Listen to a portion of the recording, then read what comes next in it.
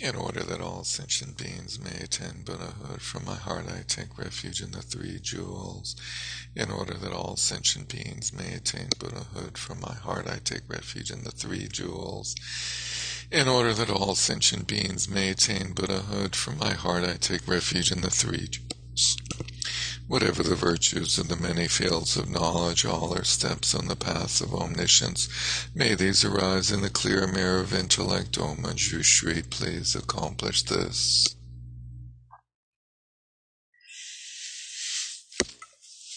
Good evening. Welcome to the wonderful world of Nagarjuna, land of serpents, master of snakes and deceptions and intrigue and verbal conundrums and hoses and things like that, ropes and chains and whips and so forth. Hey, so tonight I thought maybe we could focus on a few of the karakas, and I have with me a couple of other translations so we can look at them in that. I have Garfield, which Chris has there. I also have Padmakara, and then we can look at. I found Jones's commentaries fairly interesting in places, and I thought I would focus on 18, examination of the self, or Swabhava, and what does he call it? He calls it the self. And then 24, the Four Noble Truths. And then 26, the 12 links, which these have some interesting features to them that I thought would be helpful to go through. Yeah, that one surprised me, actually, the 12 links. Yeah, didn't it? Yeah. And that's 26. So starting with the self on... So looking at his root verse translation, he being Jones's root translation of Nagarjuna's root verse on page 17, Karika 18, we have the self. If the self were the aggregates making up a person, the material form and the mental components, it would be subject to arising and ceasing, i.e. the self would be subject to arising and ceasing. Since the aggregates are, if the self were other than these aggregates, it would not have the characteristics of the aggregates. When the self does not exist, how can there be anything belonging to the self, such as the aggregates from the stilling of the sense of self and belonging to a self? And I think belonging to a self is getting at the idea of properties, that idea of a property possessor. One is free, so from the stilling of the sense of self and belonging to a self, one is free of the ideas of mine and I. One who is free of the ideas of mine and I is not found. In addition, one who sees someone as free of mind or free of I still does not see correctly, because one is seeing something, a conceptual designation. When mine and I are destroyed with respect to both outer and inner phenomena, the acquisition of a new rebirth is stopped, and from the stopping of such acquisition, future births are destroyed. Who would acquire a future birth if there were no self? So let's look at Garfield. Examination of self and entities, which is interesting that he translates the title that way.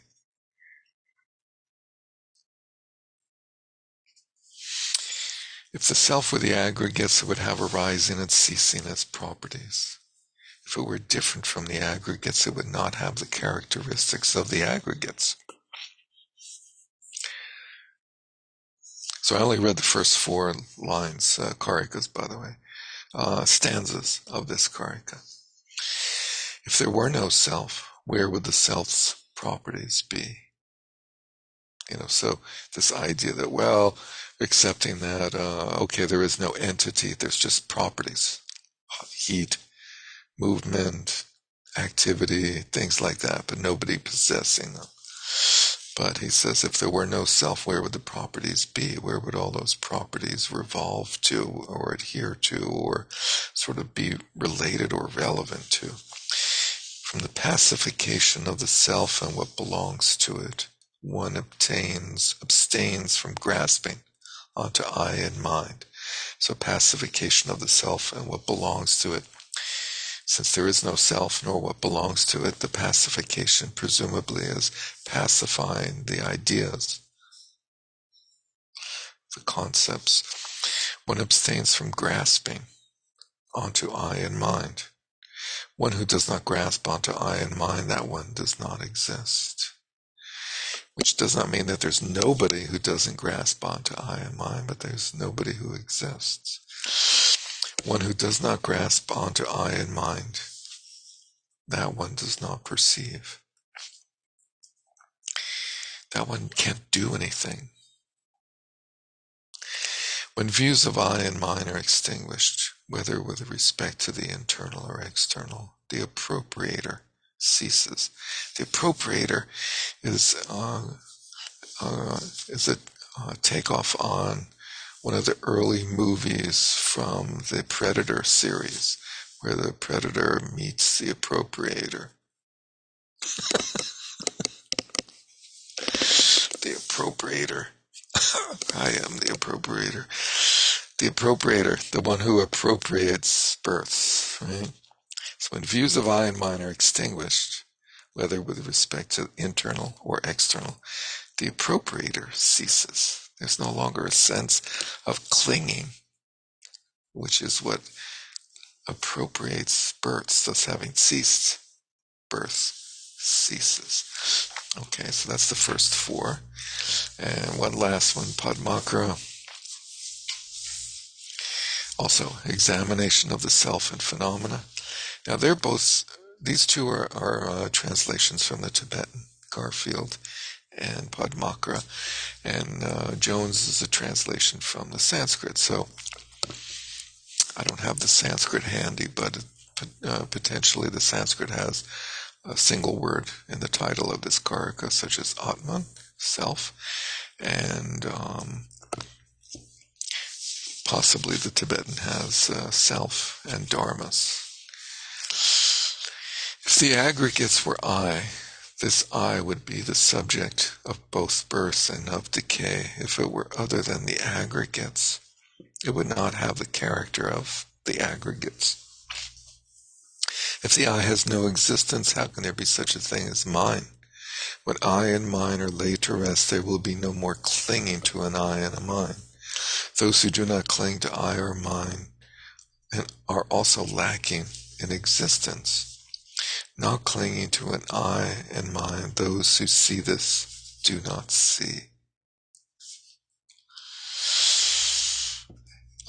This is a common phrase, this idea of not seeing, or seeing without seeing, that comes up a lot in the Mahamudra tradition, which is based in the Prasangika Madhyamaka tradition. For regarding the internal and external spheres, when thoughts of I and mine have ceased, grasping to will be arrested. Since this ceases, birth will also cease. Sorry. I have the bachelor one if you want another one. You have a bachelor version, the bachelor show? How can there be a bachelor if there's no... is there like a bachelor of a barren woman? That I can't answer. Or a bachelor of a widow? No. What would be the appropriate? Anyway, okay, the bachelor. Do you want to hear that one? Yes, please. Self. Were mind and matter me, I would come and go like them. If I were something else, they would say nothing about me. What is mine when there is no me? Were self-centeredness eased, I would not think of me and mine. There would be no one there to think them. What is inside is me, what is outside is mine. When these thoughts end, compulsion stops, repetition ceases, freedom dawns. Fixations spawn thoughts that provoke compulsive acts. Emptiness stops. I think you went to 4. That's still 4? I'm on 4. Wow. Okay. Maybe he, breaks things down differently. Do you want me to stop or do 4? No, go for it. Sorry to interrupt. That's okay. Fixations spawn thoughts that provoke compulsive acts. Emptiness stops fixations. Buddhas speak of self and also teach no self, and also say there's nothing which is either self or not. In the other translations, you just went through verse 6. Yeah, I think he compressed them then somehow. Yeah, I just went numerically in terms of counting 4 verses, but I see that he covered a little different territory. It was interesting that the way he phrased it, making it sort of personal, me and mine, and then he clarified internal and external. Internal being I, and external being mine. That was helpful. So let's look at the commentary in Jones on page 107, and he starts off with this introductory comment about the difference between emptiness and selflessness. Emptiness expands selflessness to all phenomena. All Buddhists agree that all constructed things are impermanent, subject to suffering, and their components are without a self. Those are the 3 marks of existence. In the Buddhist ontology, a person consists of 5 aggregates. Then he notes the one school, however, argued that the person, which is Pudgala in Sanskrit, was neither the same nor different than the aggregates and was in some way substantive. And so these are the famous Pudgalavadins, those who profess that there is a person. And in our research into sources, there was some indication that supposedly Nagarjuna had some connection with the Pudgalavadins, which I think one of you found something that indicated that he resonated with them, but I find that very hard to believe, given the description here of, they basically settled on the 3rd member of the famous tetralemma. So the tetralemma is the 4 options of the way things might be. They might either be this or that, or both or neither. And the Pudgalavadins say, well, they're both. The person is neither the same nor different. Actually, that's the 4th option, neither this nor that. The 3rd would have been both.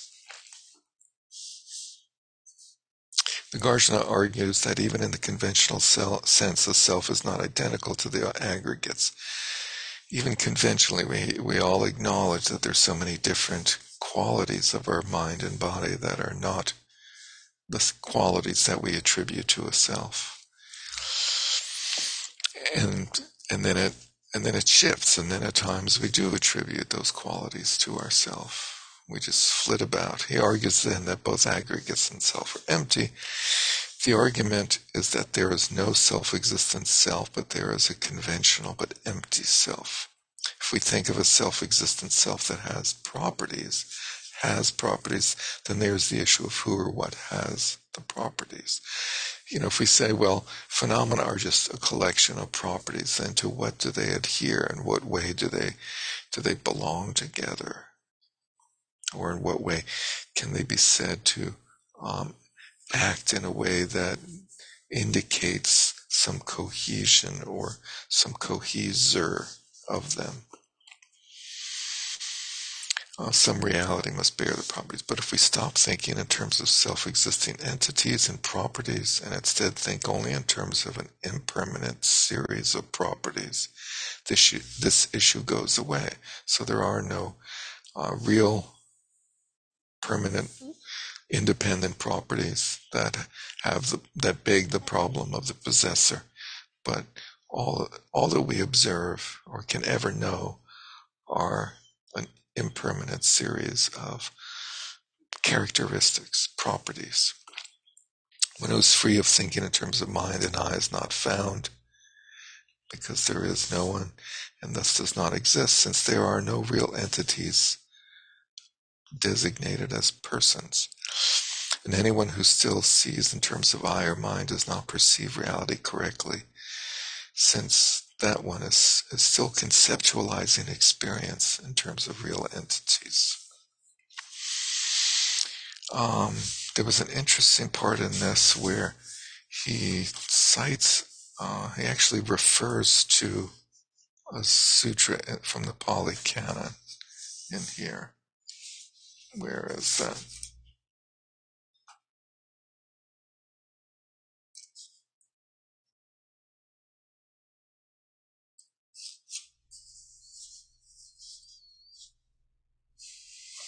No, that was a different one, I guess. In 17, he does it. Is that what you're talking about? Oh, no. The Katyayana Sutra. I remember. It's on page 105, verse 7. Yeah. In 15. Yeah, en route in Karika 15. He makes a specific reference to a Buddhist sutra from the Pali Canon. It's a discourse to Katyayana. And in that discourse, the Buddha rejects all views of exists, all exists or does not exist, and charts a middle way between them through dependent arising. So it's interesting when he that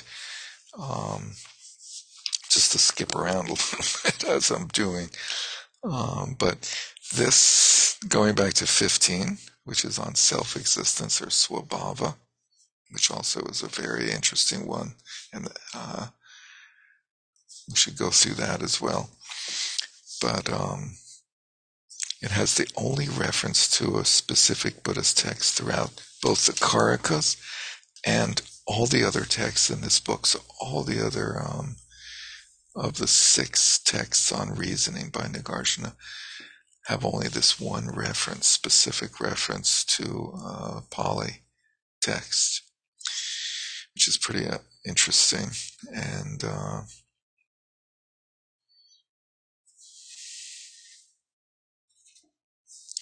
so charting the middle way between all does not exist and all exists. And it means the rejection of all of the views that everything is eternal or that everything is annihilated. Since whatever is destroyed could not be self-existent, since what is real is eternal and unchanging and thus is not real. So if something is annihilated, it was not real, but non-existent all along. So impermanent means that things are not real, not intrinsically real. And so the terminology that we use, that's being used here of real and not real, it begs the clarifying qualifier as intrinsically or truly real or not real, intrinsically, ultimately real or not real. Because in other contexts, the majority of those who write and translate in this field have navigated towards the terminology that exists is on the conventional level. And is the equivalent of mere appearances. So impermanent phenomena exist is the sort of standard basis for discussion as presented in the Sautrantika tradition. And so Nagarjuna is adding the qualifier, without adding it though, but he's just saying,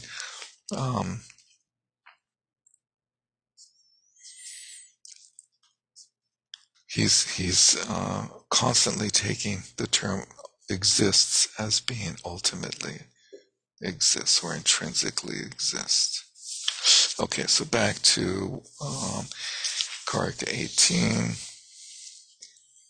Can I ask a question that relates to terms that, since that actually came up in that chapter 50, that Karika 15 and other places, and I realize this is something that has been kind of a question for me for a while when it comes to the term, this annihilationism,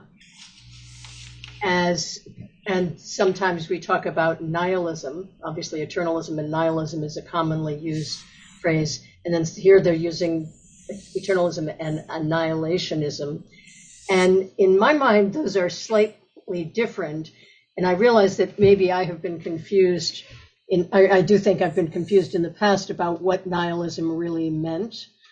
I think eternalism is a little more clear, but nihilism, I tended to think of that as meaning not existing, but not with this notion of having been destroyed. There's a slight difference in my mind in those, and I just wondered if anyone else had any thoughts about that, or if you have any clarification about that, and what the translation, if both translations are equal from your point of view, or are they? Because to me, those two words are slightly different. Yeah. So this is on 105. That's one place, and I think it shows up in some other places throughout tonight's reading, as I recall. It does, yeah. But just in this one place where we were, this is interpreted, and so it's the second end of the second full paragraph on 105. This is interpreted in verses 10 to 11 to mean the rejection of the views that everything is eternal, i.e. eternalism, and it gives the Sanskrit Shasvata Vada, and that everything is annihilated, annihilationism, Ucheda Vada. So Vada is those who profess or hold to or teach, and Ucheda is cut off. And to translate it either as nihilism or annihilated or annihilationism, I think is an extrapolation. Ucheda means that things are cut off. And cut off is not, I don't think it, I think it is indeterminate in terms of its meaning, and whether that means nihilism or annihilationism. I don't think it necessarily implies one or the other, but I'm not a Sanskrit scholar. Let's see, it says whatever is destroyed could not be self-existent, since what is real is eternal and unchanging, and thus is not real. And so the implication is that annihilation, with his translation of annihilationism, is that there is the possibility of being annihilated, and anything that goes through annihilation or being cut off or ending could not be self-existent, since what is real is eternal and unchanging. Yeah, that part of the logic made sense, but then to me, if you then use that same word in the standard tetralemma of exist, doesn't exist, both, and neither, to me, the annihilation is a very different meaning within that tetralemma. I mean, it's again, in my thinking of it. Yeah. Let's go through that. So in the tetralemma, it would be eternalism or nihilism, or both eternalism and nihilism, or neither. And in that context, I thought nihilism meant not existing, like does not exist. But in that context, I never thought of it in terms of, or never heard of it in terms of having been destroyed. So I always thought the two poles were exist, doesn't exist. That's really a good point. That's really interesting. That has come to be the implication of that dichotomy of eternalism and nihilism.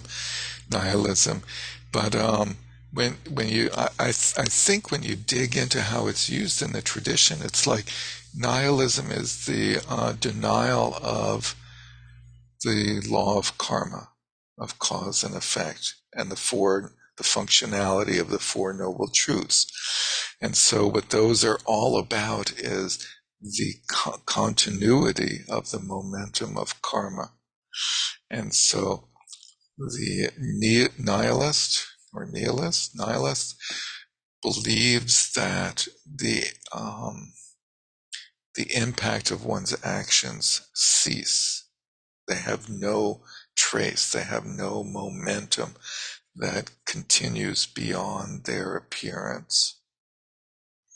And so that my understanding of eternalism and nihilism is that the nihilism is believing that there's no karma, that karma does not operate. And so one can, what is it called? Live for the day. Hedonists and all that. Yeah, but the French term for it, something, vive le du jour or something. Yeah, whatever. But just, like live for today, and there's no trace, there's no ramifications of what you do, of your actions. They just disappear. Okay, and so that's even in the tetralemma. That's what that is. Yeah, and I think it gets interpreted in the West as being as being equivalent to or related to the philosophical movement of nihilism in Western philosophy. What is nihilism in Western philosophy? Chris, our philosophy student major. What is nihilism? Who came up with nihilism? So nihilism comes from the Latin nihil, nothing. Nihil, yes. And it's basically the denial of. I think the use of the term annihilationism is really intentional here to contrast it from this Western idea,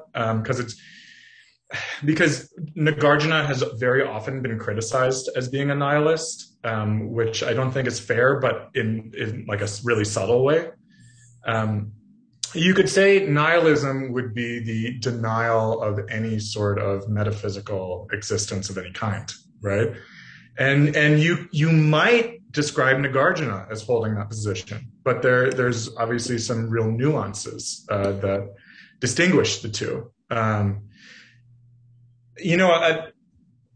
think another school of Western philosophical thought that Nagarjuna often gets lumped into is that of skepticism, like a view of his contemporary in the Roman Empire, Sextus Empiricus, right, who was a really radical skeptic and would espouse that no view could be taken on anything whatsoever and would abstain from making any position at all.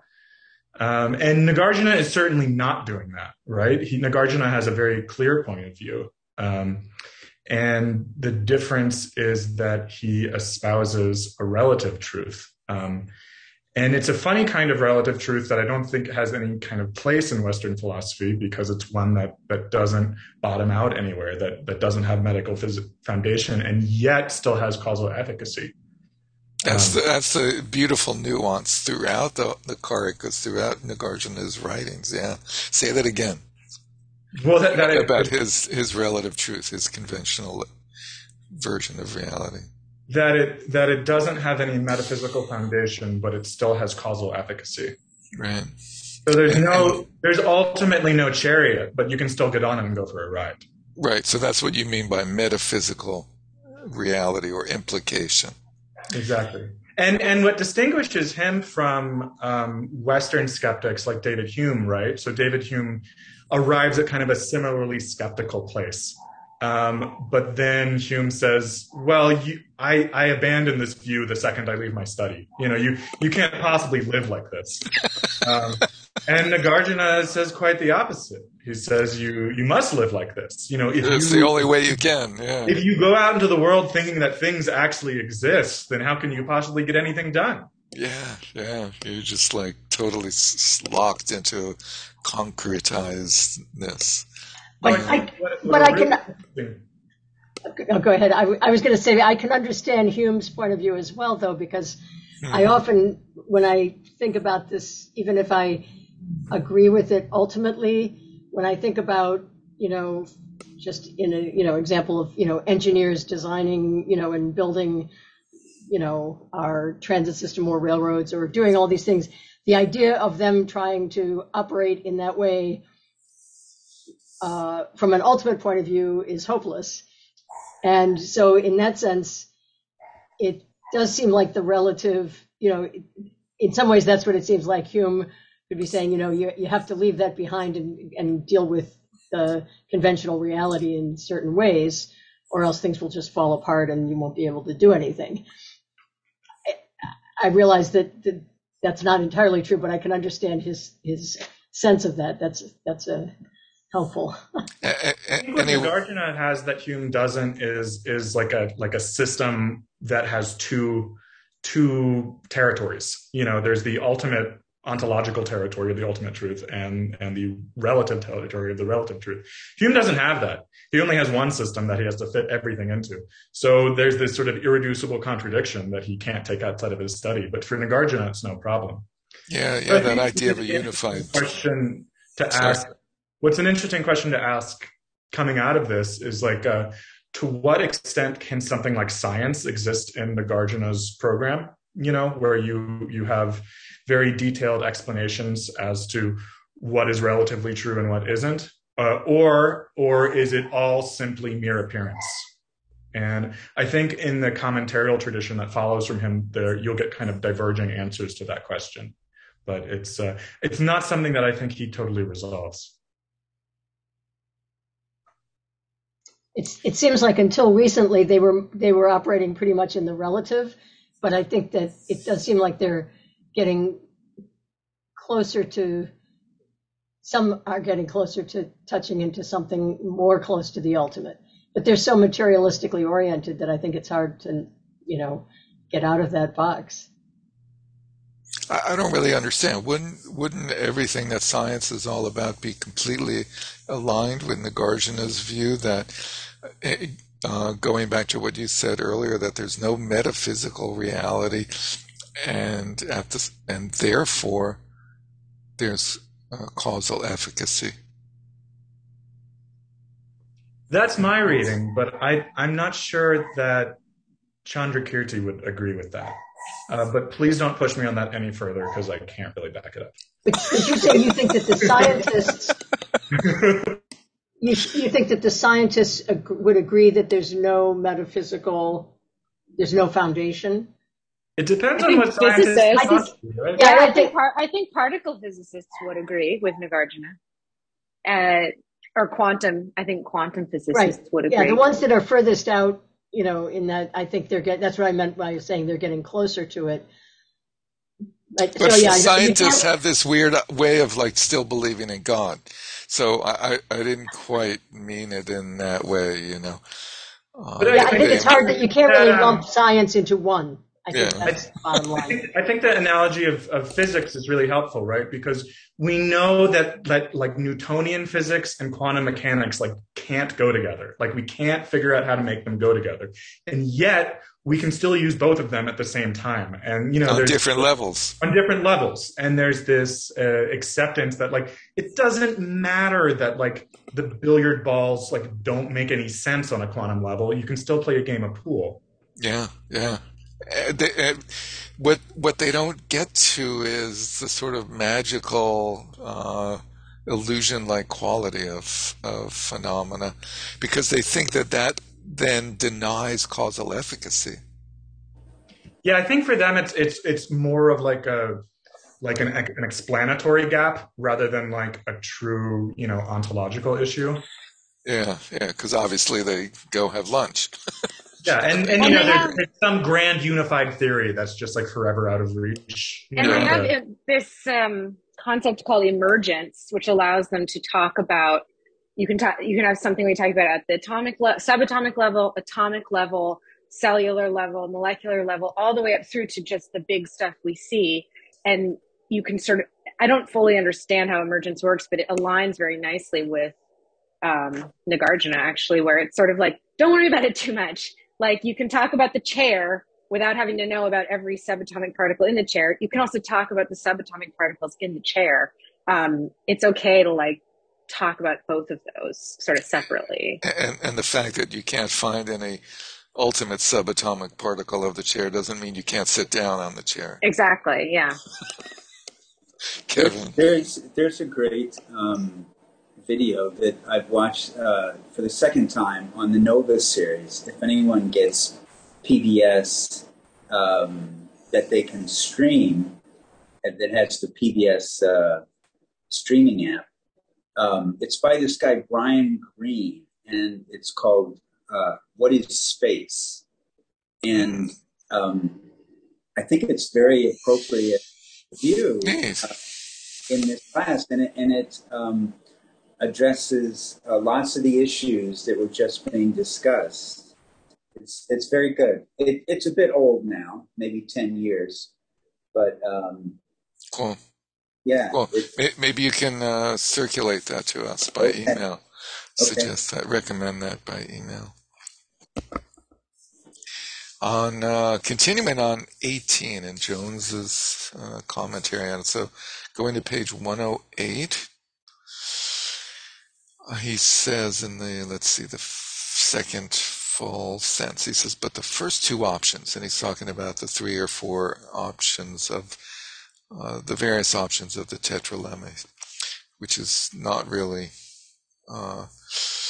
necessarily go through again to get this point that I'm trying to dwell upon for a minute, is that he says the first two options seem to contradict each other, and the third option apparently violates the law of non-contradiction, and the fourth apparently violates the law of the excluded middle. So these are these logical methodologies that are always cited as being part of Nagarjuna's apparatus.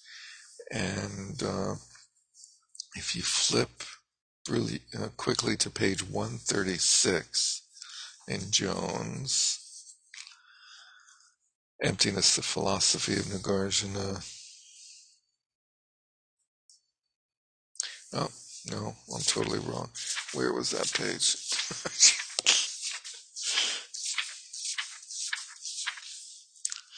Nagarjuna's argumentation. Sorry, 158.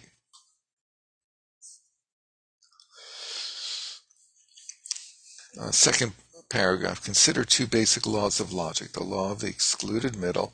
Everything is either X or non-X. There's no third option, right? There's no middle. And the law of non-contradiction. Nothing can be both X and non-X.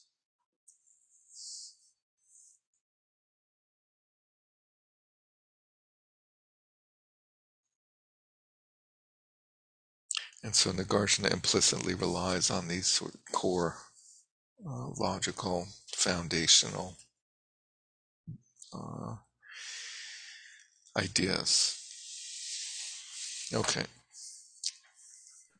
What's interesting is that does he, right? Because number 3 seems to clearly contradict the law of non-contradiction, right? The number 3 of the tetralemma. The tetralemma.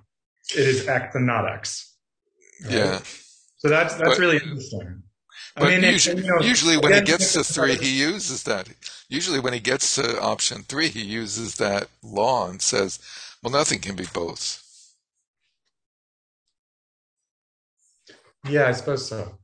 I think, or, sometimes he says, well, we already eliminated that it can be this, and we eliminated that it can be the other thing. So how can 2 negatives or 2 non-functional things ever somehow be right by adding them together? I found the end of this quite interesting. So on the bottom of that page 108, also note in verse 7 that Nagarjuna speaks of the nature of things, dharma ta. And so going back to the root verse on the self, back on page 18. So I skipped a few stanzas of this. Let's go to 117. Stanza 5. From the destruction of the afflictions resulting from karmic actions, there is liberation from rebirth. The afflictions arise from thoughts that make distinctions between entities. Sounds like he's asserting that there's liberation from rebirth. The afflictions arise from thoughts that make distinctions. These thoughts come from projecting distinctions onto reality, but such conceptual projections cease through, i.e., presumably understanding emptiness. The idea there is a self has been disclosed. That there is no self has been taught. But it has been taught by the Buddha, there is neither the self nor indeed what is not the self whatsoever. You can't put anything forward as something demonstrably, intrinsically, truly real or there. When the domain of thought has ceased, then what can be named has ceased, which is the import or the desired conclusion of this line of reasoning of you can't say there's a self or no self. When the domain of thought has ceased, then what can be named has ceased. Named here being a shorthand for all objects, all phenomena, by being named by conceptual designation. The nature of all things is, like nirvana, unarisen and unceased. And that's the nature of all things. It's unusual that he tells us what is the nature of all things. So he's telling us the ultimate level of reality. The Buddha's progressive teaching is this: everything is real, or everything is not real, or everything is both real and not real, or everything is neither real nor not real. That's a pretty weird statement. And Jones does not really, let's see. Let's just finish this up. The characteristics, back on page 18 still, the characteristics of what is actually real is this: not dependent upon another. So the characteristics, the properties of what is actually real, he puts forward a view. Not dependent upon another, peaceful, free of being projected upon by conceptual projections, free of thoughts that make distinctions, and without multiplicity. Whatever arises dependent upon another thing is not that thing, nor is it different from that thing. Therefore, it is neither annihilated nor eternal, not one, not diverse, not annihilated, not eternal. This is the immortal teaching of the Buddhas, the guides of the world. When the fully enlightened Buddhas no longer appear, and when the disciples have disappeared, the knowledge of the solitary Buddhas will come forth without a teacher. What an odd conclusion, that last line, saying, suddenly talking about Shravakas versus Pratyeka Buddhas and Buddhas. Like, where did that come from? Let's see, Jones at the bottom of page 108 says also a note in verse 7 that Nagarjuna speaks of the nature of things as unarisen and unceased, and things here as dharmata, or nature of things as dharmata. Buddhists also use thusness, ta-ta-ta, to how things really are. Thusness, ta-ta-ta, to express how things really are. Some may see this as conventional truths only, but in verses 9 to 11, he gives the defining characteristics in Sanskrit lakshanas of what is ultimately real, tattva, not dependent upon another, peaceful, free of being projected upon with conceptual projections, free of the conceptualizations of distinct entities, and without a multiplicity of real entities, not one, not diverse, not annihilated, not eternal. Verse 10 states the central position. Whatever arises dependent upon another thing is not that thing, nor is it completely distinct from that thing. Therefore, it is not a thing that is either annihilated or eternal.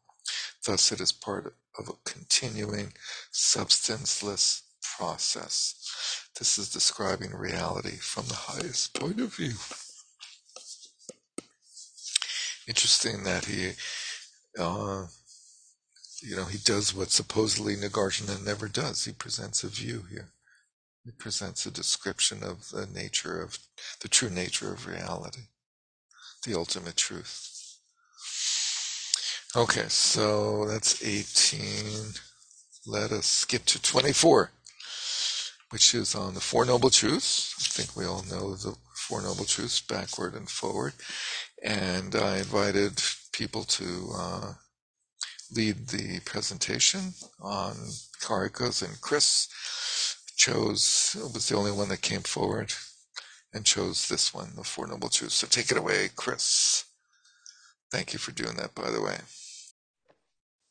So this is a very interesting karaka in that well, first off, it begins with an objection, which I don't think any of the others have to this point. So that's kind of an interesting quality of it, and it begins by talking about this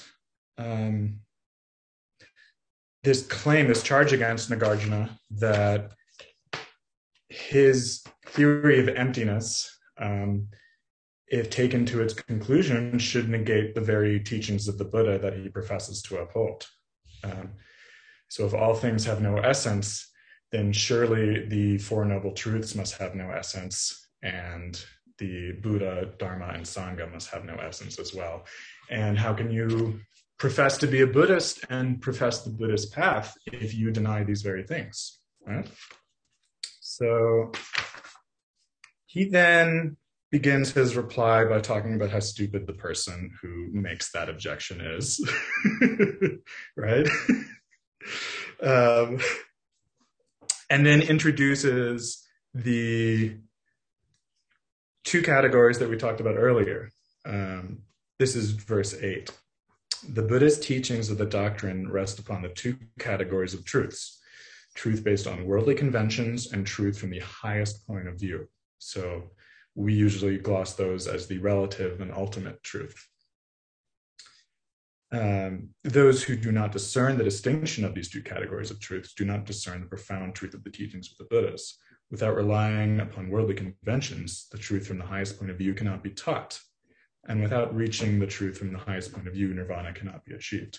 So he's kind of introducing three things here. First are the system of the two truths, and then the second is, worldly conventions and linguistic designation.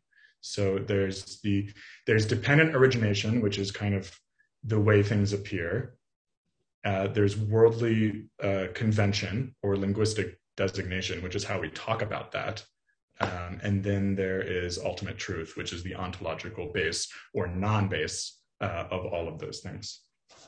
Where does he talk about dependent origination? He talks about dependent origination. Has he talked about I mean, that I guess he hasn't quite specifically? spelled it out yet. But when he's talking about worldly convention, I take that to be dependent origination. Well, that's his understanding of worldly convention. Mm-hmm. Isn't worldly convention true origination? What do you mean by true origination? Means things actually arise based upon other things. Like naive realism? Yes. I think basically what he wants to do is take naive realism and empty it out of like the realism and just like so just to spell out naive realism, it's the view that things are the way they appear, and he wants to keep that quality of things appearing without it being ontologically founded. In general, his overall modus operandi. I think that's right. Yeah. But in this stanza, without relying upon worldly convention, the truth from the highest point of view cannot be taught. And without the reaching the highest truth, you can't attain enlightenment. I don't know that he's like doing that there. Isn't he like presenting like a sort of gradual path approach or something? Some sort of progression into the Dharma.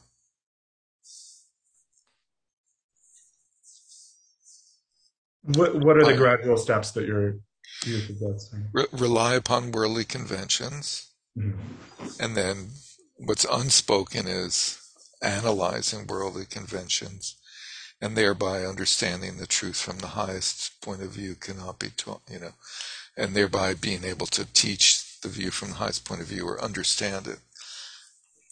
Yeah, I think that's fair. I think worldly conventions also is talking about like the need to use language and concepts. Yes, totally. But the Buddha needs to teach confused beings in a language of confusion. Yeah, that was what I thought this was talking about. Totally. Yeah, so that's kind of why I was referencing linguistic designation. Okay, that's kind of a cool third thing. I'm not sure it's totally spelled out here. So I really love this stanza, 11. Seeing emptiness incorrectly destroys a person of little intelligence, just as a snake incorrectly grasped or a spell incorrectly cast. I mean, just as an aside, it's really interesting to hear Nagarjuna talk about the efficacy of magic in the middle of this. Like he seems to be implying that magic is efficacious, and if you cast a spell wrong, you're gonna mess up. Yeah, it was taken for granted in those days that magicians were a common phenomenon. Right. So he's now insulting the person who makes this claim. Do you think he like has a style of intimidation? Those of little intelligence. I suppose if he was like talking to a real person, I might think so. But it's like he's just like making up these people to argue with and then being very mean to them. Kind of a funny way to entertain yourself.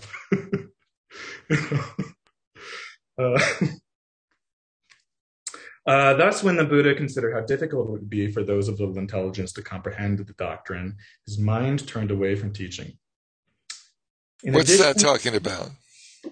I think this is talking about like right after the Buddha achieves enlightenment, and he's like, "Oh God, what am I going to do? These people won't ever understand this."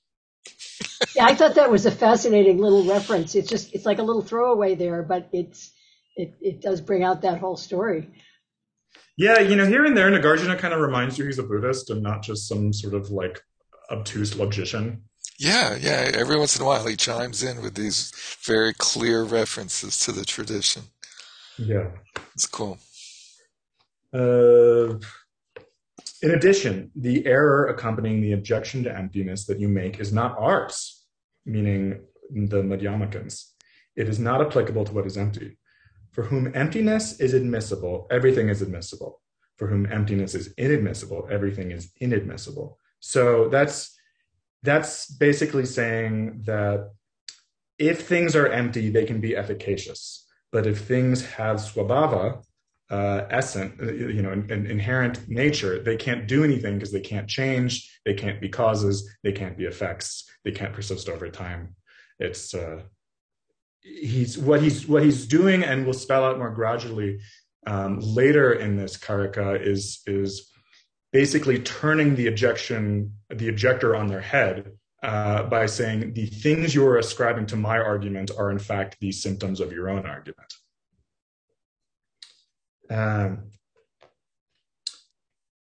15. In attributing your errors to us, you have forgotten the horse you are mounted on. So this is an Indian trope of someone accuses you of having stolen his horses, and he's riding around and showing you all of his stable and all the horses, and he's like, look, and one's missing, and then you say, well, you've forgotten the horse that you're riding on. So this is just another way of Nagarjuna saying, be aware of the commitments your own arguments make, and again, because they apply to you, not me. And then I'm pretty sure these next verses is what Jay Garfield calls like the philosophical core of the entire karika. If you perceive, I should probably double check that citation before I make it. If you perceive entities as having being, if you perceive entities of having true being because of their self-existence, then you will perceive entities as being without causes and conditions.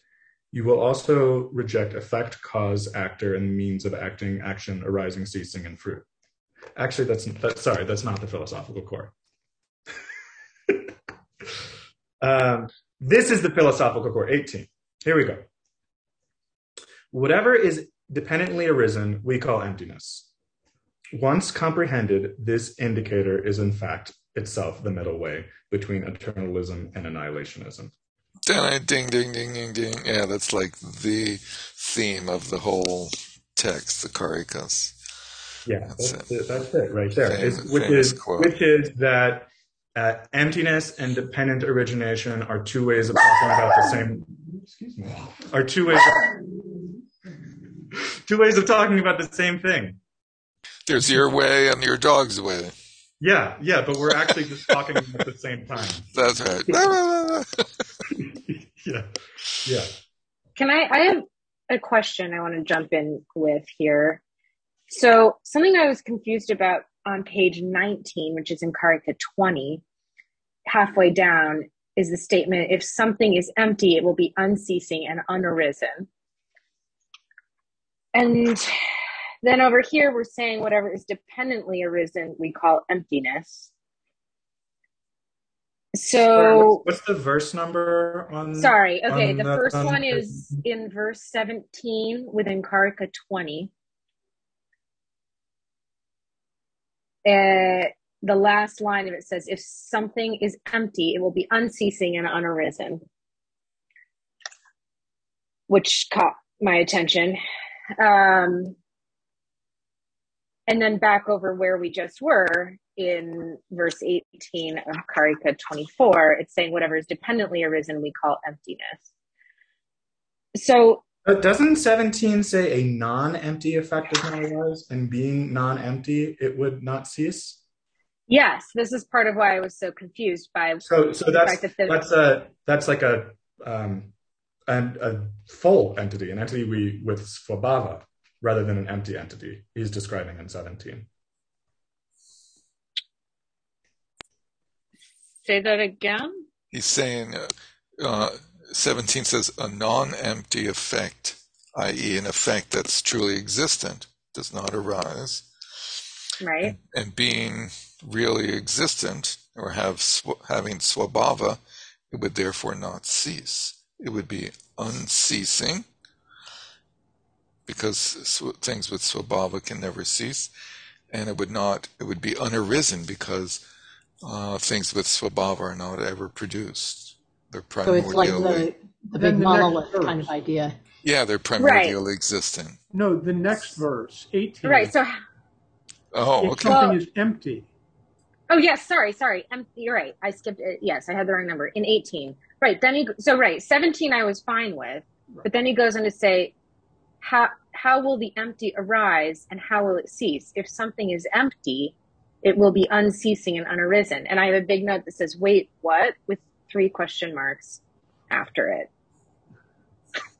So there he's doing this thing that he did early on in Motion, and in many, many other places where he takes like the opposite, and whereas you would think the opposite of what he just showed to be untrue by having frozen things as existing truly, so you would think, well, then the opposite would sort of make sense. And he says, well, if you think the opposite makes sense, it actually doesn't, because you're making the opposite into something substantially existent. So you're saying there's a substantially existent emptiness.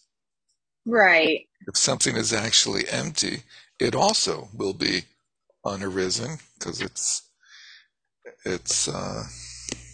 truly existent, and unceasing because it's truly existent. Yeah, I think you have to read both sentences, or all 3 sentences in 18 together. The last sentence is just a refutation of what he's questioning. A non-empty effect does not arise. How? Yeah. So I think what Kevin is pointing out, which is helpful, is 17 and 18 are sort of each have like 3 parts, and each part corresponds. So in 17, a non-empty effect does not arise. In 18, how will something that's empty arise?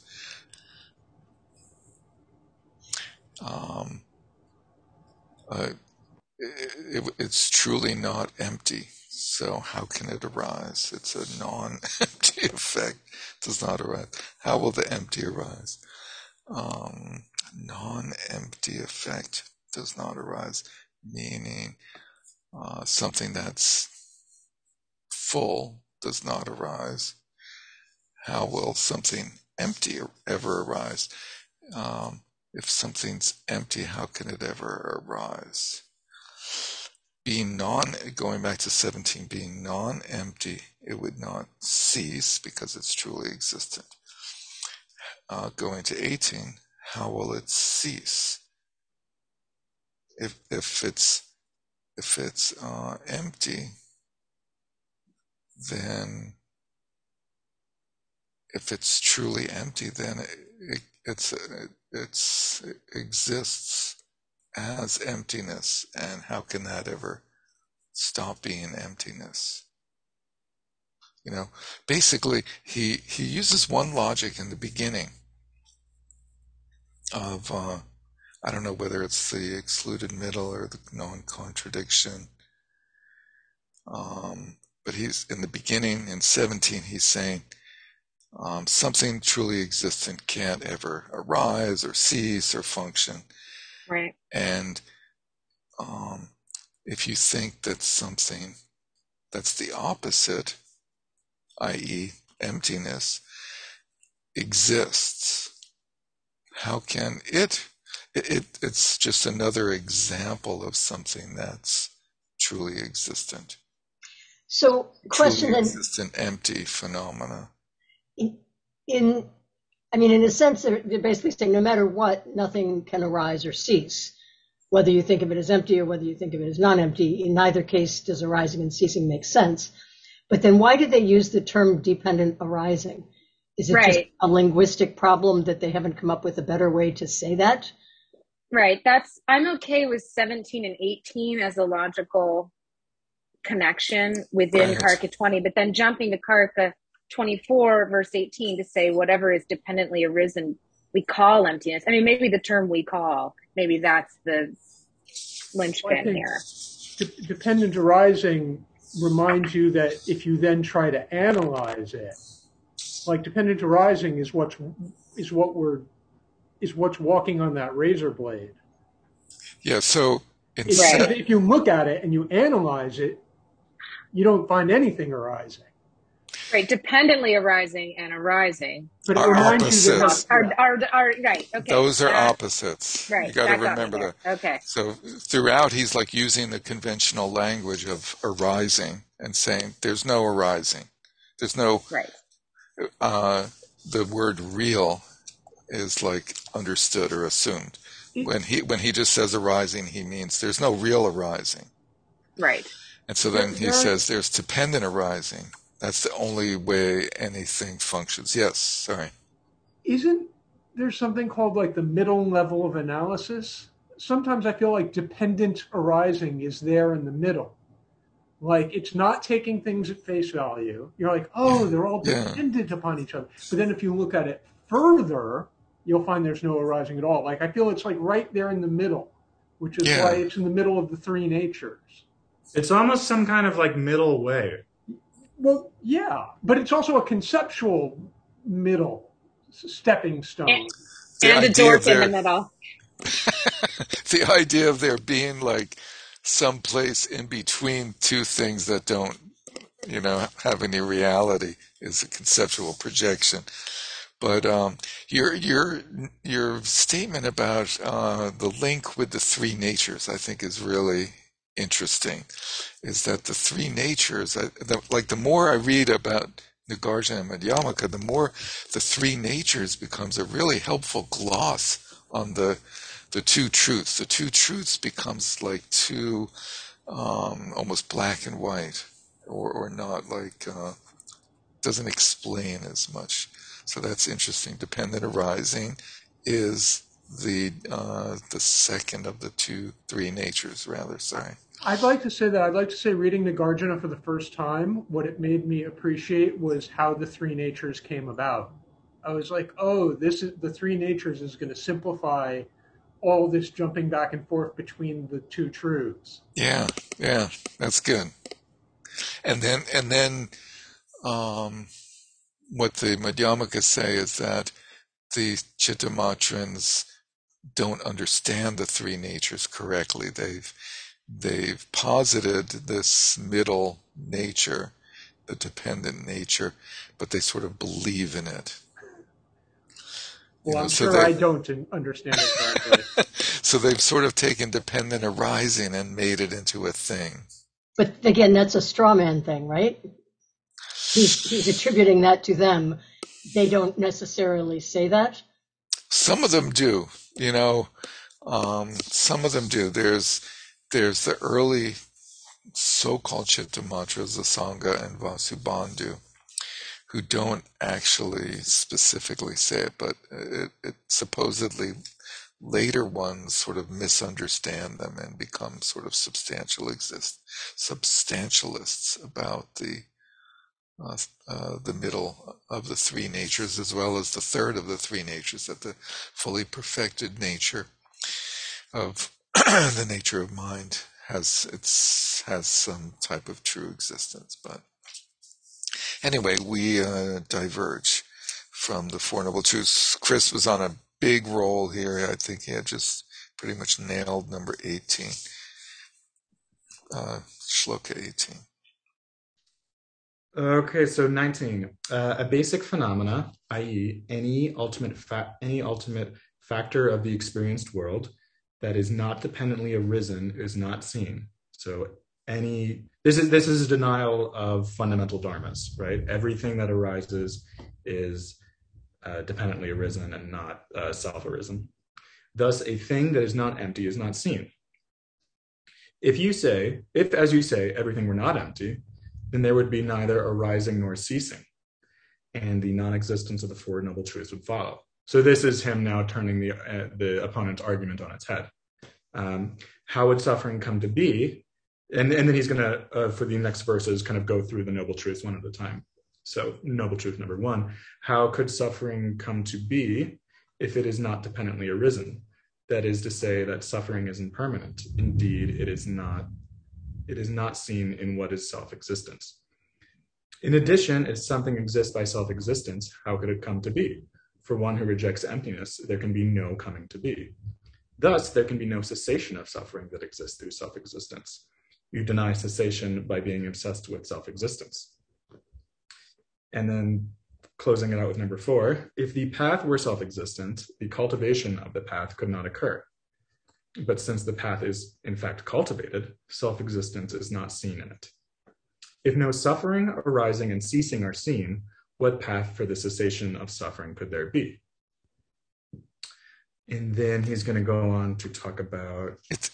It's interesting that he sort of gives 2 reasons for the path, for the incorrect view of the path.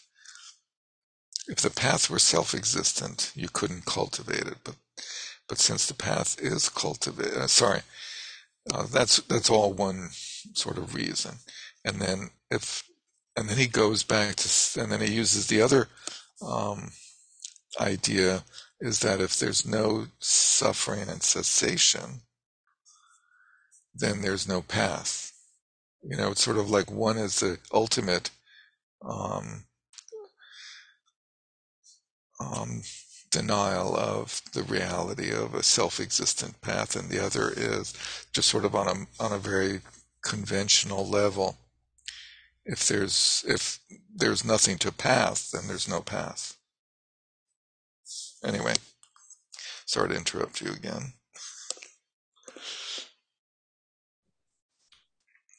Uh, 26. If non-arising exists by self-existence, how could understanding ever arise? Is not self-existence fixed? Like understanding, elimination, realization, and meditative developments are not possible. Sorry, got a dog moving on top of me. It's raining here, which it does very rarely, so she's very frightened right now.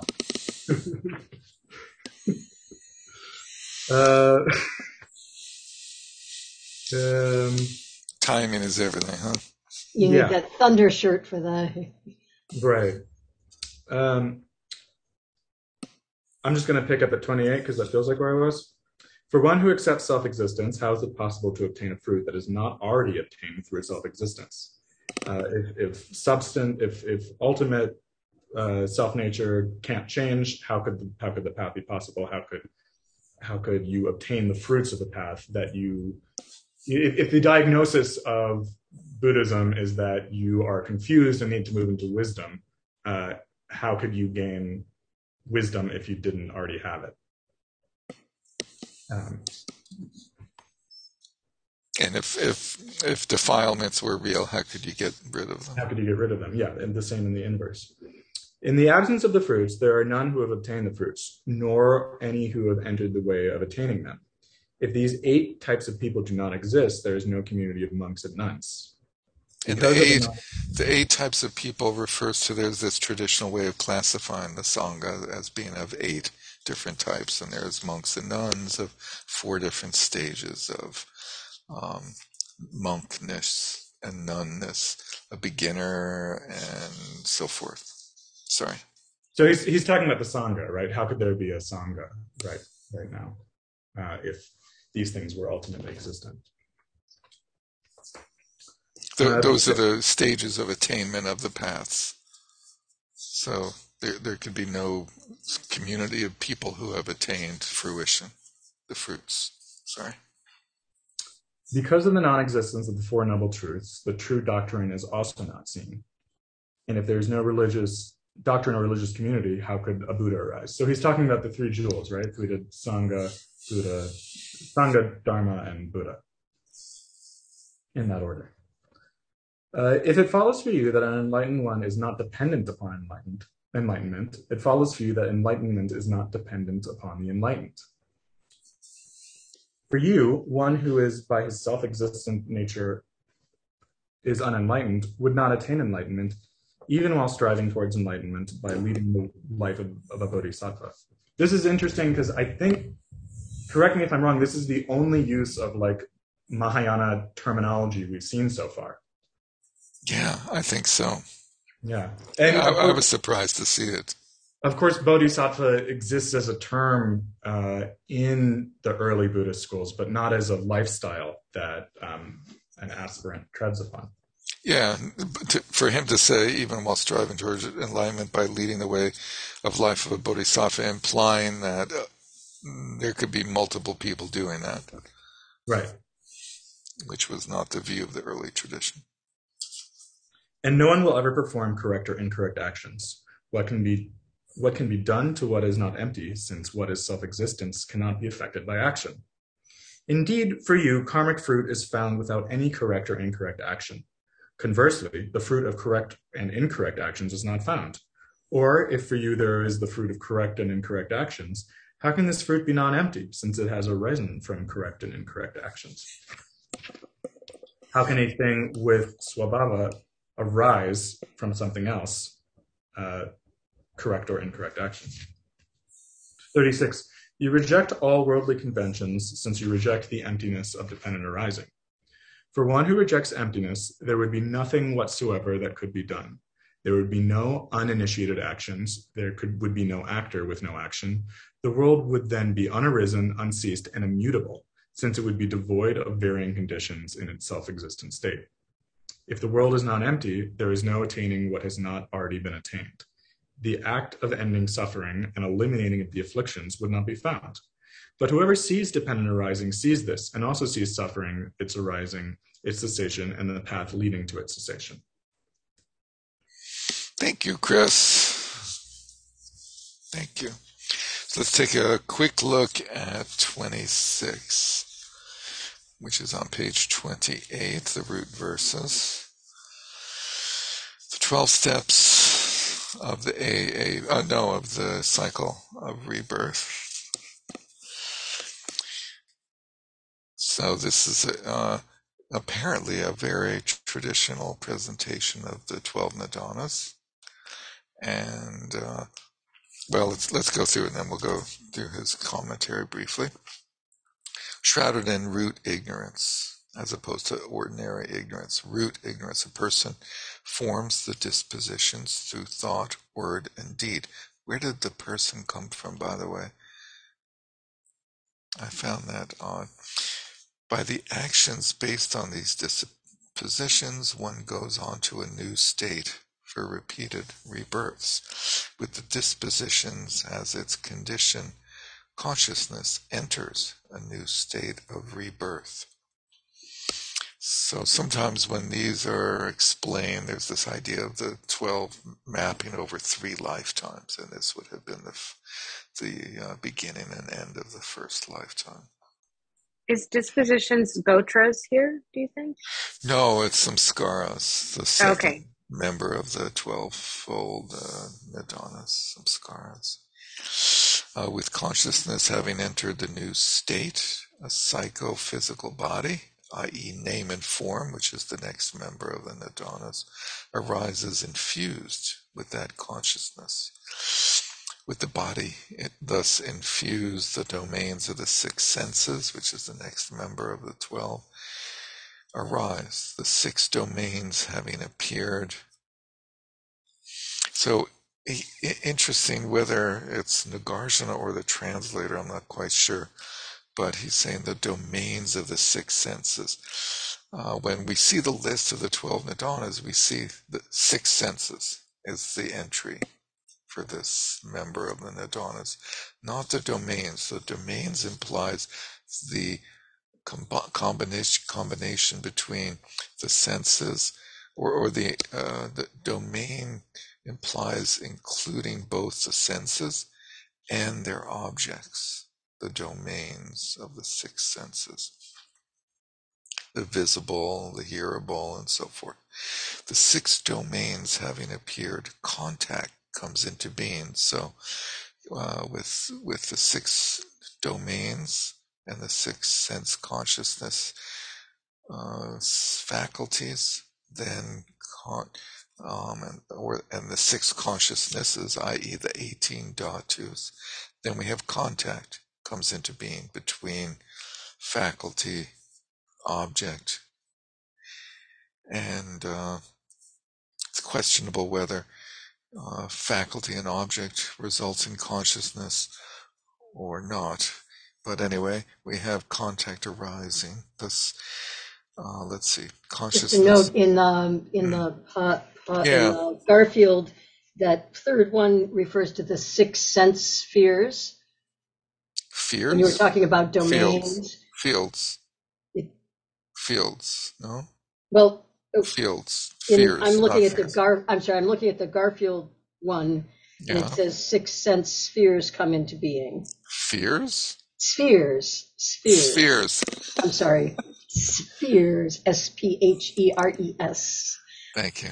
Sorry. And then in the one, you're on 5 then. Yeah. What is assembled from the three I and form and consciousness is contact. Just in terms of another alternative. Thank you. Let's see. Thus, consciousness develops depending upon sensing. Form, sensing, and form coming together. The consciousness develops dependent upon sensing, form, sensing, and form coming together. The two separately and then together. And the body, that's a little bit confusing. Contact is the conjunction of three things: sensing, the sense faculty, the object, and consciousness gives rise to contact. From such contact, sensation arises, or we would maybe say perception arises. Craving has sensation. Oh, sorry, not perception. Feeling, right? Sensation, i.e. feeling, arises from contact, one of the three types of feelings: positive, negative, neutral. Craving has feeling or sensation as its condition, since the object of sensation is craved for. When there's craving, clinging to the four domains of clinging, and it's interesting to see a list of the four domains of clinging: desires, views, rules, and a sense of self. Clinging to rules arise. When clinging exists, the rebirth, i.e. becoming of the one who clings, develops, the klingons. For if one were without clinging, one would be released and there would be no more becoming. The five bodily aggregates are the new becoming. From this becoming, birth develops. Aging, death, suffering, and so forth develop from birth, as do grief, lamentation, dejection, and despair, such as the arising of the complete aggregate of suffering. So briefly looking at the commentary on this, on page 117.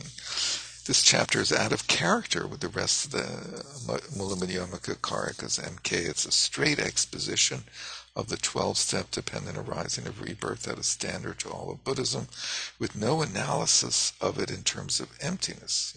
So it's rare that he just goes on this description of something without constantly poking holes in it. This leads some to doubt that this chapter and the next were originally part of the MK and were written by somebody else. Some scholars also doubt that the Buddha ever taught the full 12-step cycle. Rather, they argue that he taught various steps, and later Buddhists assembled them into one series. Nagarjuna does give an analysis of the fundamental role of root ignorance in this process. If this hypothesis is true, then the original ending of the MK is the dramatic declaration of 25.24. So he's saying if these two chapters are spurious, then the end of the Mulamadhyamaka Karikas is the end of Karika 25. The stilling of all conceptual support and the stilling of the projection of concepts onto reality. So that's on page 28. Is peace. No doctrine was taught by the Buddha in any place to anyone. That famous phrase. But perhaps this chapter is genuine, and the reason Nagarjuna did not supply an analysis is because he equates emptiness with dependent arising. There is no denial of this type of arising here in any of his works. There are two possible explanations for this. First, he does not affirm a real entity called arising. Second, calling the process dependent arising may only be a conventional truth. Seeing the situation from the ultimate point of view would not involve seeing the process in terms of any real entities. Dependent arising starts with root ignorance, avidya. Such ignorance is not merely not knowing, but believing the world is populated with discrete, independently real things, and so on. Let's see. So it's not merely not knowing the truth of impermanence, but seeing the world in terms of discrete things. It's constantly seeing things incorrectly, not merely the absence of knowing the truth, but an active error that's constantly happening is this root ignorance that shrouds the truth, affects all of our experience and perceptions and so forth, producing a distortion. The distinction in chapter 1, verse 2 between causes and conditions is important for the concept of dependent arising. Dependent arising is about the necessary conditions for a process and how to remove a condition so that the cycle does not continue. I thought his explanation of dependent arising here was helpful. The difference is not merely semantic. Causes can be seen as all the necessary conditions coming together, but dependent arising only delineates one necessary condition in each step. Thus, if the root ignorance were the cause of desires rather than a or one condition, then once it arose, desires would have to arise. If it were the cause, a determinate chain would begin with no way to break it. Thus, once we are unenlightened, we would remain unenlightened forever. Given that unenlightened, that avidya exists, it would necessarily produce the next step and so on and so forth. But that's not the idea with the notion of dependent arising or the nidanas. Under dependent arising, once avidya, the first one, arises, desires are not automatically caused. That is, our root ignorance does not cause desires, but it is a condition for desires. Thus, by removing this ignorance, desires cannot arise. So it's not, it does not necessarily give rise to desire, but in its absence there is no arising of desire, which is the idea with conditions. This is not an instance of efficient causes, as in science, where everything's very linear. And to approach the interconnectedness and conditionality of all phenomena with a prior mindset in terms of scientific causation is to set off on the wrong track. I thought that was helpful. A lot of us, I think myself included, a lot of us in the West look at causation as like a one-to-one, necessary, unavoidable chain of events, as in scientific analysis of cause and effect.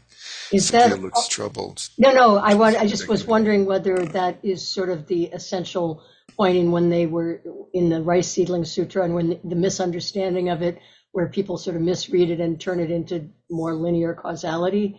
I think so. I think that's the whole idea. It's subtle, but Cynthia is referring to this famous sutra called the Rice Seedling, where he uses this analogy of rice arising from a seedling given the other supporting conditions of water and warmth and so forth, and distinguishing between saying, if there is ignorance, then there will be desire, and saying, when there is ignorance, then there can be desire, can arise.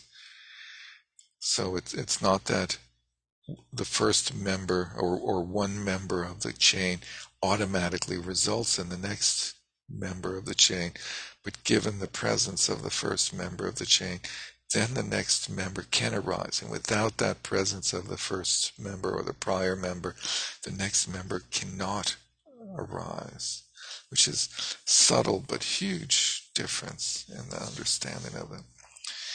So he says the focus should remain on our inner life and how to end suffering through removing our active misapprehension of reality or avidya. not in anything like the efficient causal course of inanimate objects in science. So,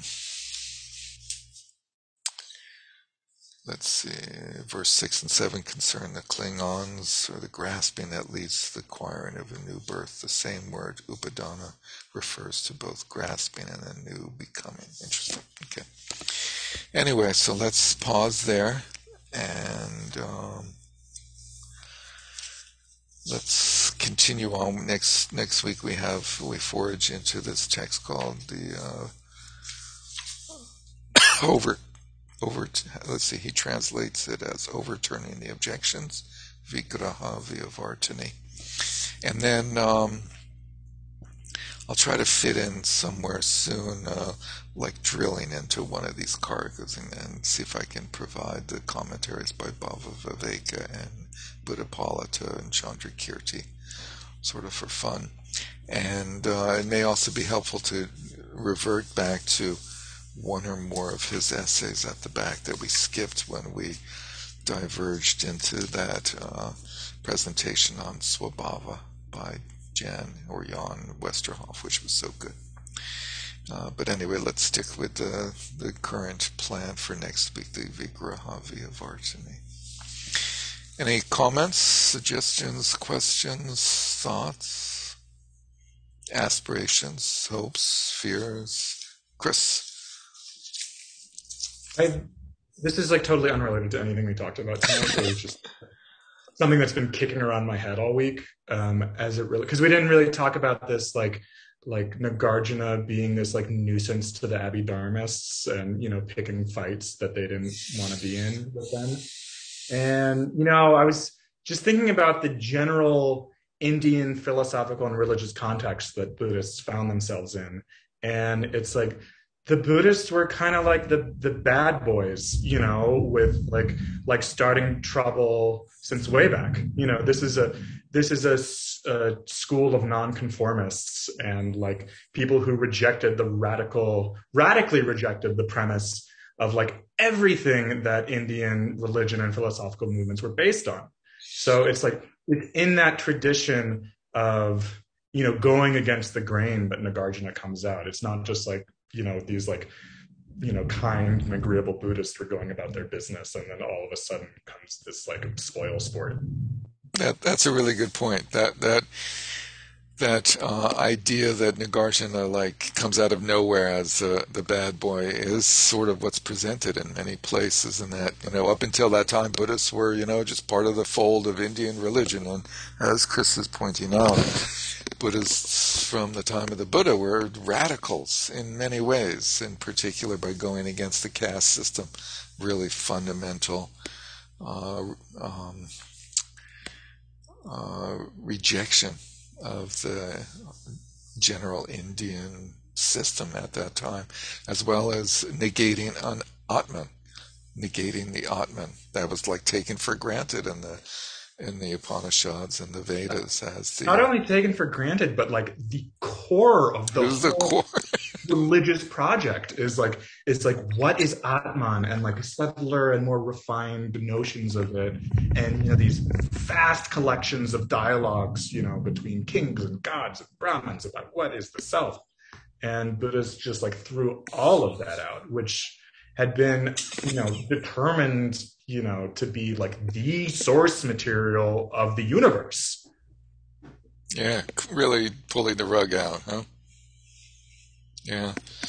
The other thing that you reminded me of briefly is that Nagarjuna's writing is just so unique and so different from, I believe, all other Buddhist texts that were being composed at the time, which I think were basically exclusively very didactic, pedantic, long, boring word commentaries on sutras and on the Abhidharma texts, and distillations of the 7 Abhidharma texts into compendiums such as we see in Vasubandhu's Treasury of Abhidharma, a few centuries later, but there's a number of texts that precede him that basically the same thing. They go through, and one of the 7 Abhidharma texts in the Theravada tradition has the same like table of contents. I've been trying to get around to showing this. It's quite interesting to see, like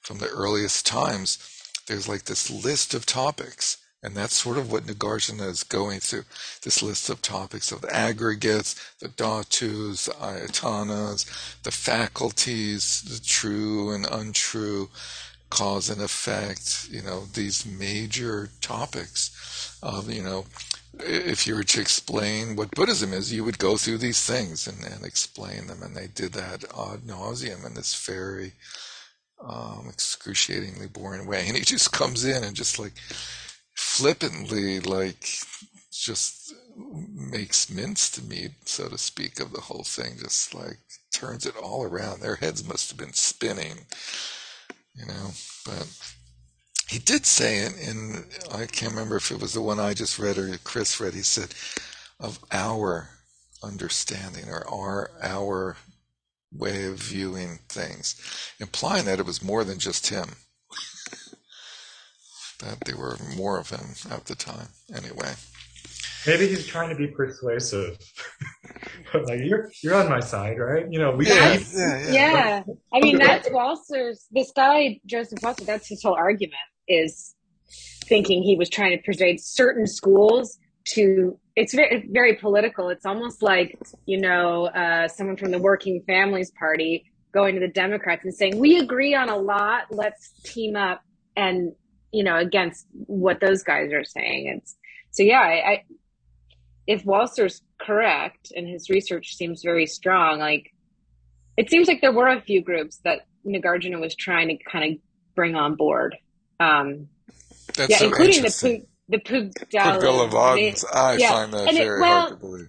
You'll see when you read, what he says about them, that it's not that he agreed, it's that he saw merit in some of their views, and he was trying to enhance their understanding of those things to be more what he was trying to say. So he's sort of like, you guys are close on some of these things, but think about it this way. That's kind of sounds like more what I see. Yeah, that makes sense. In some way, he was just encouraging or of the same mind as groups of people that were like questioning the status quo and trying to look at things in a different way.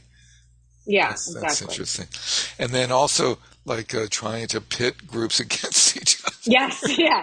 I have to admit, I read only just a little part of that article, not the whole thing, but I was struck by that whole, as you say, political aspect, because I tend to think of Nagarjuna as being like the purist. And when I saw this, and I was like, oh, wow, that it would kind of like was sort of a shocking idea that he could be this, perhaps philosophical purist, but he could be, into the dirty politics of, let's manipulate how people think about this stuff. That was such a funny view that like he's like pandering to them early on in the Karakas. There's one Karaka where he goes through like this standard list of from the Vinaya of things that comes right from some other school's texts, books, and so trying to like win them over to try to then get them to disagree with others. I mean, I'm sure one could put a positive spin on it, but my first reaction was like, yikes, nasty politics. Well, and apparently the one we're about to read for next week, he's addressing a different set of things that's subtly different, and it's closer to the schools that were located where he was when he wrote it, as far as they can tell. So, yeah, it's sort of like wherever he was staying, he was sort of trying to be like, okay, guys. He's like staying, because if you think about it, I mean, he's living at these monasteries. He's trying to like convince people. I think it makes sense. Like, yeah. He probably was not alone in doing this. There must have been others that were like going around and trying to like rally people to their view. I would imagine. Yeah. Interesting. Well, let's do our dedication. And close. By this merit may all obtain omniscience, may defeat the enemy wrongdoing from the stormy waves of birth, old age, sickness, and death. From the ocean of samsara may I free all beings. By the confidence of the golden sun of the great east, may the lotus garden of the Rigdon's wisdom bloom. May the dark ignorance of sentient beings be dispelled. May all beings enjoy profound, brilliant glory.